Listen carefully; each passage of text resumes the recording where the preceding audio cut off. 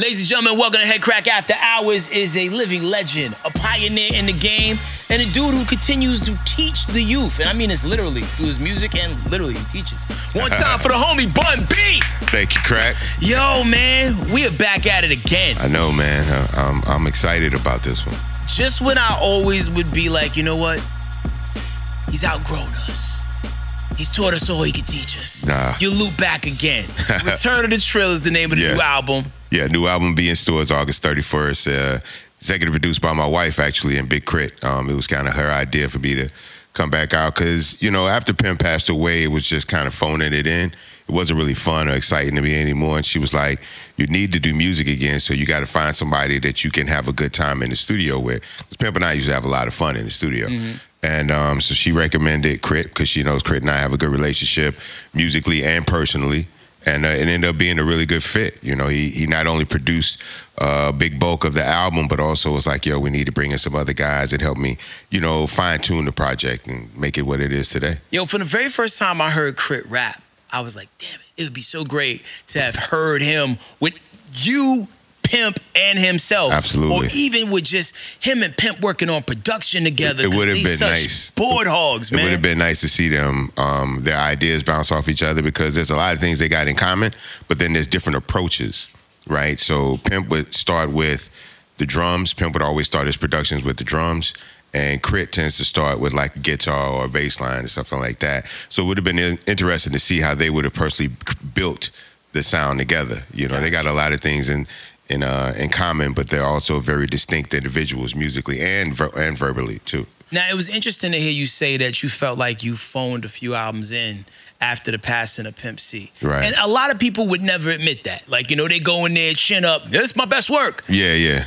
Like, you know, what was it about making the projects where you felt like you had to do it if your heart wasn't in it? Well, it was typically, I'd say probably the last album, the Trilogy album, because for one, it was my way of completing my deal with Rap Line J Prince. So it's like I had to do the album. And once I didn't have to do an album anymore, I didn't feel the need to want to do one. You know what I'm saying? So I had to get into a space where I actually wanted to create an album as opposed to being signed to label. Because I'm not really signed to anybody right now. This is all independent. So, you know, we did the whole recording process out of pocket, you know, flying to Atlanta, flying to different places, working with people. And it felt fun again. It felt fresh again. You know what I'm saying? Lyrically, I would always be a better artist when I was rapping with Pimp, like going back and forth. Pimp would always bring out the best in me. He had, you know, a lot of faith in me, a lot of confidence in my ability, and that would always be his words of encouragement that would bring forth my best effort. And so now I just had to find different levels of inspiration. My wife was a real big part of that. So, like, what does your wife say to you to make you feel like, hey, man, get back out there?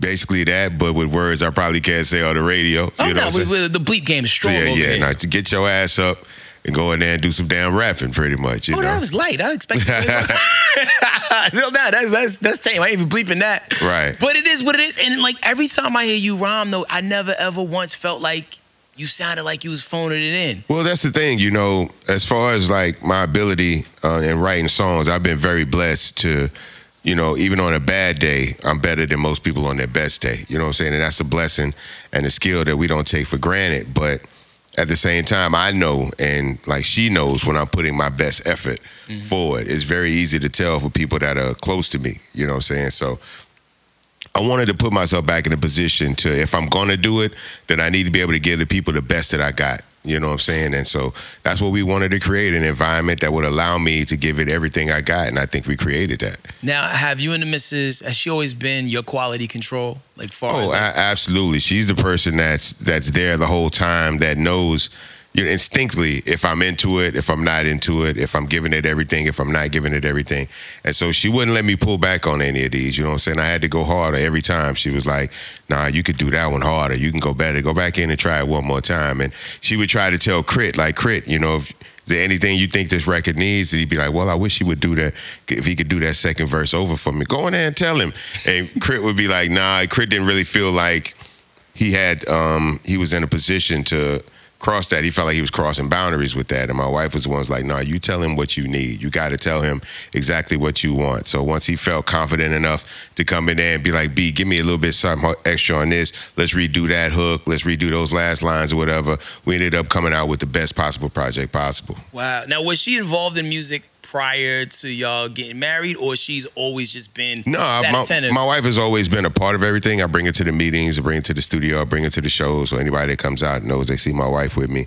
And she understands everything right now. And so she has an outsider's view as a person that just listens to music and enjoys music, but then she also has an insider's view because she understands my creative process. Gotcha. So having those levels of insight made it basically the best of both worlds for me to get what I needed to get done to give these people the best project possible. Yo, and you belong to a small elite collective of people who I refer to as Swiss Army knife rap.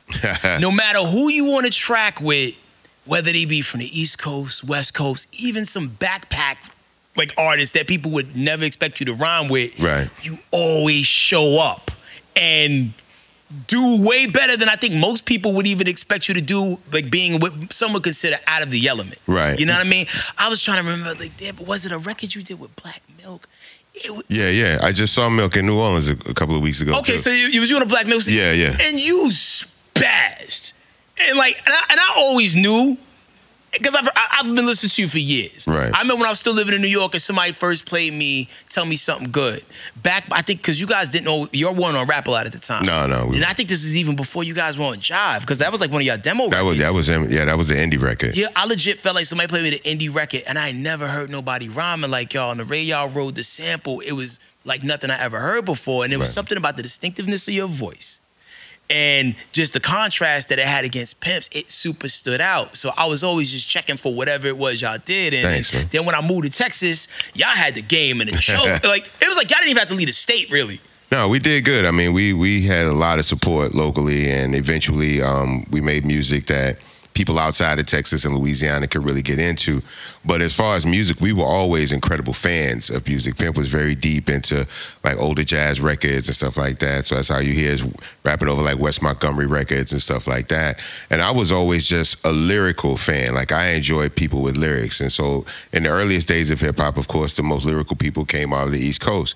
Then you had Cube from the West Coast. And then, so I wanted to be that guy from the South that when people talked about lyrics, they would have to talk about me. Gotcha. So my whole career was based around being a very good rapper. And then Pimp used to brag on me all the time, so I would always have to kick it up a notch every time he would open his mouth and be like, yeah, Bun B, the coldest rapper ever. I'm like, great, now I got to write a rhyme that lives up to that. But that's how we come up with songs like Murder, being inspired by, one of my greatest sources of inspiration, my brother Pimp. No doubt. Now, let's go back to the origin of it. Like, you always hear about like the start of hip hop in New York. Mm. Like, when you talk about Houston, and even more specifically Port Arthur, right, where you guys are from, how were you guys getting access to the music and the culture in like 81, 84, 85? Okay, so there used to be a radio show at Texas Southern University called Kids Jam. And that used to be our main source of hip hop back in the day. It was actually, I don't know if you remember King T. Yeah, from the West Coast. He was actually part of that radio group from back in the day. So we would get a lot of our early hip hop from that show, from college radio. And then radio stations like 102, which is an R&B station now, but it used to be a everything station. They started playing hip hop Saturday nights, after 10 o'clock, that kind of thing. So we just tried to be receivers of everywhere and everything that was going on as a culture was in its early stages. We were out there trying to get every bit of it, because there weren't a lot of people making music from where we were from. You know what I'm saying? Scarface and the Ghetto Boys and people like K Reno and Dope E were the first people to actually make rap records from Houston area, you know what I'm saying? So once they started doing it and doing it at a high level, it gave us the confidence to be like, you know what, we could probably execute it at that level too. So, and there was no scene in Port Arthur. It was just us making music. Actually, one of the first people making music in Port Arthur was Mr. Boomtown, who's now a very popular director, movie director and video director. He actually directed the video for me and T.I. and Crit on our new single, Recognize. But they were some of the first people actually making records and showing that you could be from this very small town and make a hip-hop record. We'd had people before from Port Arthur that made music. Janis Joplin is from Port Arthur. So it wasn't like it was impossible. But we knew that we couldn't just sit in that small town and do it. We had to kind of go out into the world and make our bones. So that's when we started going to like Houston, the Lake Charles, Lafayette, Dallas, a lot of the smaller markets that jumped on it real quick because we talked about things that everybody from those areas could relate to. And as our worldview got wider, we realized, just like the Ghetto Boy said, the world is a ghetto. So just talk about what you know from your experience, and you'll be surprised how many people can relate to it as long as it's coming from a real place. And that ended up being the line that we walked through the culture.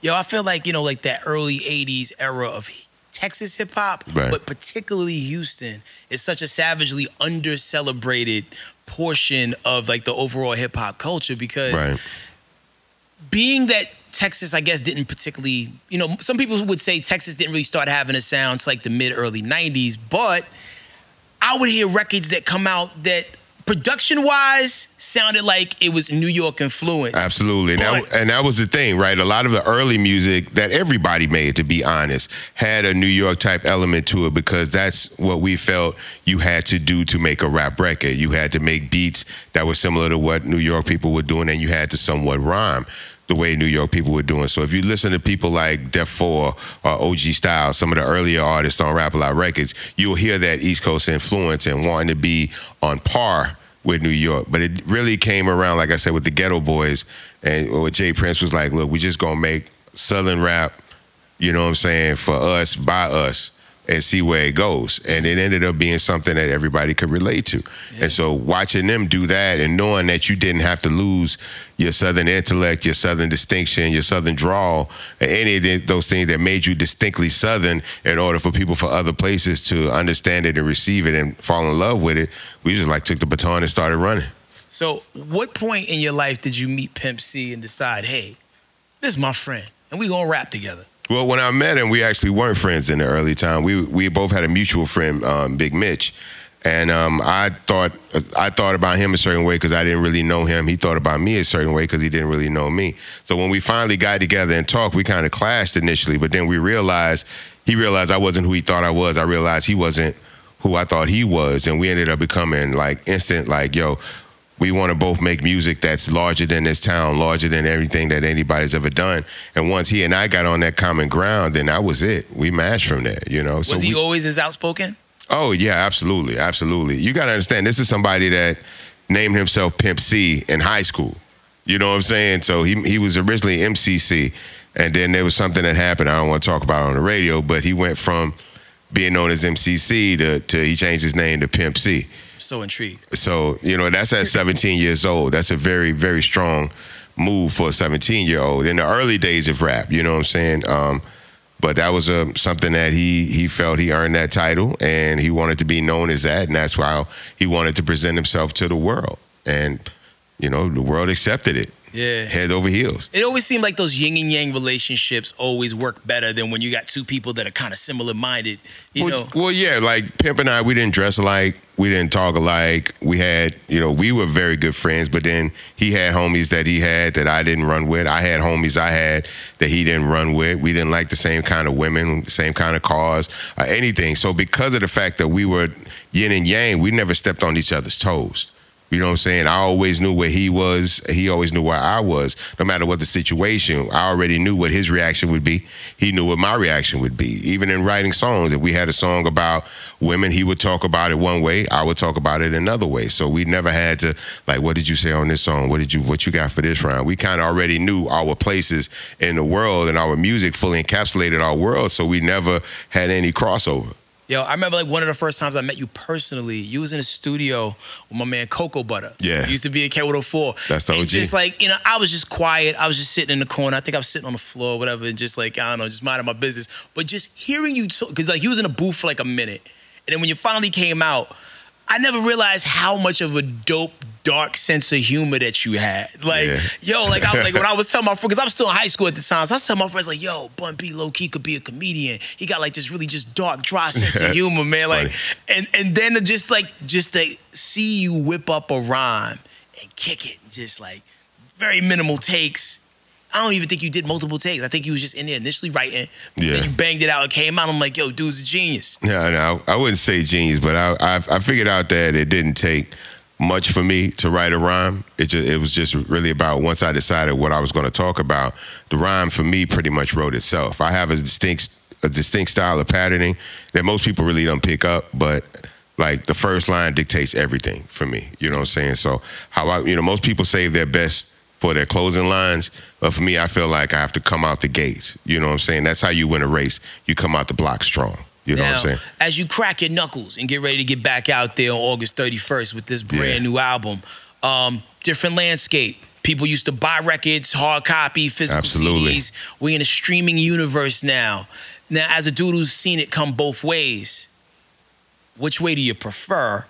And are you excited about, because you're one of those few people who actually has the catalog that can sustain itself within the streaming world. Right. It just dawned on me the other day. It's like, oh, that's probably why people drop so much music now, because like where you're missing out on actual sales, it's the slow trickle effect of having so much crap out there that, you eventually get it in some way. You just got to stay active, right? I tell everybody from my generation, is like, look, don't worry about where you're going to land on the charts or anything like that. You just have to put music out.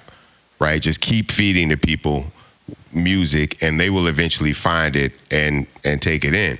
And it's definitely different not having like the mom and pop stores, and because Best Buy killed the mom and pop store, and now the internet is killing Best Buy hard. You know what I'm saying? So, and no, I don't necessarily have the kind of activity that some of these younger artists have, because I'm not really doing what young people find amusing. You know what I'm saying? Young people like to see people their age doing things, getting away with things that they can't get away with. So it's a lot of the character or the personalities of people that sell their music more than their actual music does. Yeah. Some people do much better when they're just in a state of talking and living their life, you know what I'm saying, as opposed to when they're actually dropping music and releasing it.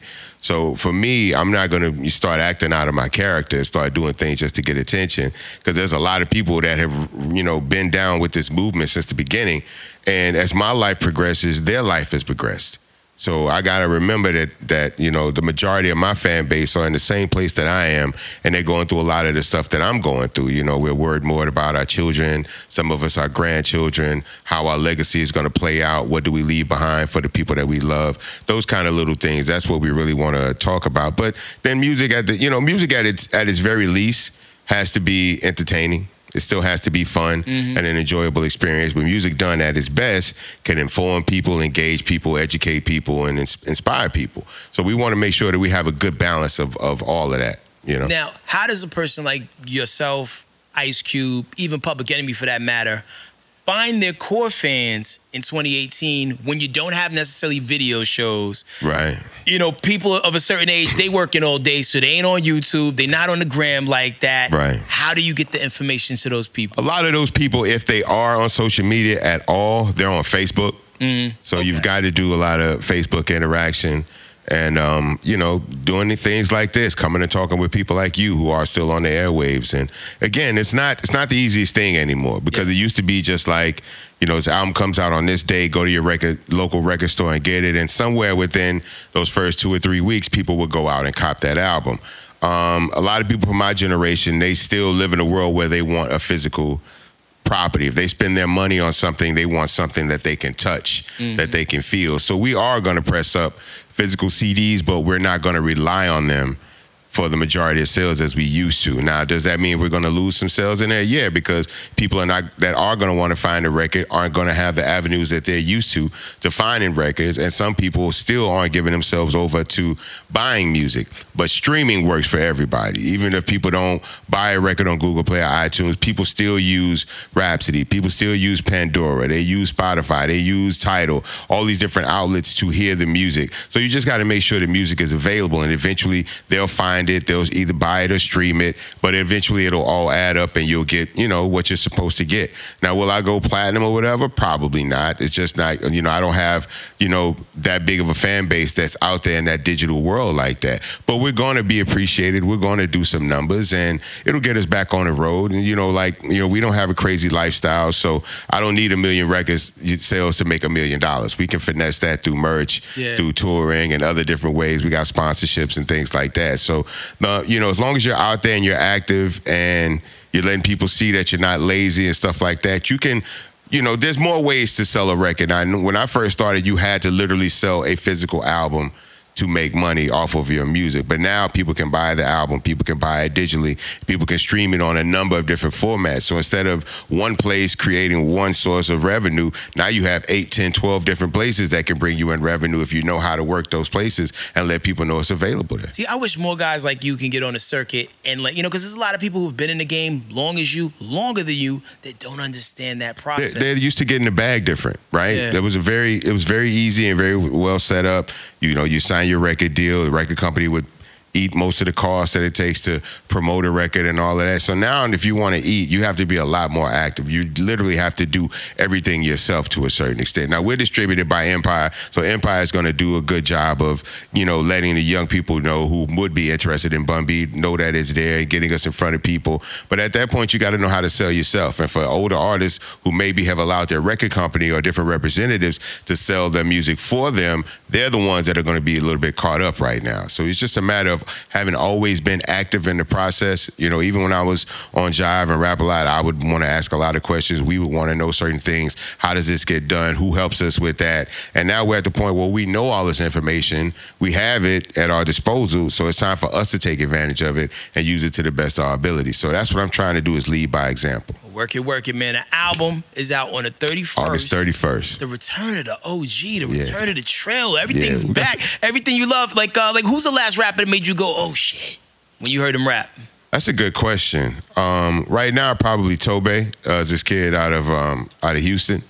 What part of Houston? I think he's Southwest. Okay. I think he's Southwest, possibly A-Leaf. But he's Nigerian, so he puts a lot of his African heritage into his music, and it separates him from everybody else. And then he's also he's extremely good with his words, so he doesn't really curse in his music. So he's in a different lane from everybody in his approach and where he does everything. It's really more of a band or a group, I would say, because in everything that he does, like every video he does, his wife and his music partner are in the video, and everything he does is very highly coordinated, very well thought out, mapped out. I just really love his approach to not just making music, but also the industry. He's worked very hard. Like, I asked him to do some stuff with me, and he's like, "Oh, gee, your music too raw." Wow. Like, it's not really in line with my image and how I want to be seen in the world. And I thought that was very honorable of him to be honest about that, Yeah. And pull him up and check him out. And I don't want to do anything that messes up anybody's career. He's a great talent. I wanted to do music with him, but he knows what it is he's trying to do and how he wants to be seen, and that's just not the way he wants to be seen. Because I do make some, all my music is not crazy like that. A lot of the music on this album is very inspirational. Things, man. You drop a lot of gems. But I do go hard too. I do go hard. You got to be able to pull both bags out. Absolutely. You know what I'm saying? But he's really good. And you ever done one of those 23andMe things? No. Apparently, every black person is Nigerian. I'm Nigerian too. Our cameraman's Nigerian. Like everybody's Nigerian here. I'm sure there's some lineage in there from Africa for sure. Obviously, I think that's a given. But everybody that I've talked to that have done 23andMe, like Gary with the T is Nigerian. Apparently, right. It blew my mind, man. Yeah, we all team Niger then. I'm down with that. Got to represent. So cool. So before you go, Return of the Trail. Yes. In stores August 31st. You Yep. still teaching? Yeah, but not this semester because we had to get the album out and do promo and all, because school's already started. Yeah. So there was a conflict of interest because I don't like doing both at the same time, which is another part of why I didn't really record a lot, because when you teach, you're speaking directly into young people's lives. Mm-hmm. And I didn't want them to get mixed messages from me being there sometimes and then not being there. Like I've been asked to do Springfest every year since I started teaching at the university, and I won't perform on campus because I don't want them to get the message confused that I'm professor, but then I'm also Bun B. They know that, but I don't think that's something that I need to mix with the classroom. I need them to see me in a certain space, in a certain headspace, continuously and consistently. So if they want to come out in the city and see me perform, that's cool. But most of my kids, they still call me Prof. They're very respectful. Is it like Professor Bun B or? Yeah, it's Prof. Prof Bun B. But it's Professor Freeman though. No, don't. Oh. Yeah, none of my students call me Bun B. Wow. Yeah. So no one turns in like an assignment with a thumb drive. They got like a demo on it. No, I told them anybody with a demo could turn it in with their final exam. Okay, that's a reason to make them stick around. Yeah, so. This dude's smart from top to bottom. Ladies and gentlemen, this gentleman is Bun B. His album, Return of the Trill, is out August 31st, and I can't stress it enough.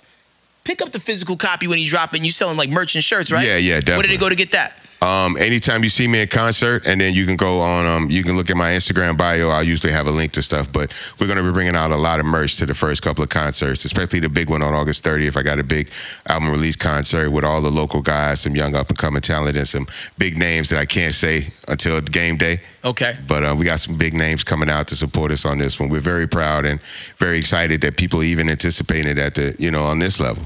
Yo, if rap was NBA, this brother is like one of them street ball legends who played in the majors, but wanted to take it back to the park and shoot your lights out. Ladies and gentlemen, this is Bun B. Head Crack After Hours. We out, man. Much love, bro. Yo, major shout out to Bun B. Be sure you pick up that album, Return of the Trill, which is in stores right now. And if you want to see the video version of this podcast and other ones, be sure you follow me on YouTube. That's youtube.com/headcrack. I will be back at you sooner than later. Look at the archives. Catch up. Catch you on the flip side. Head Crack After Hours.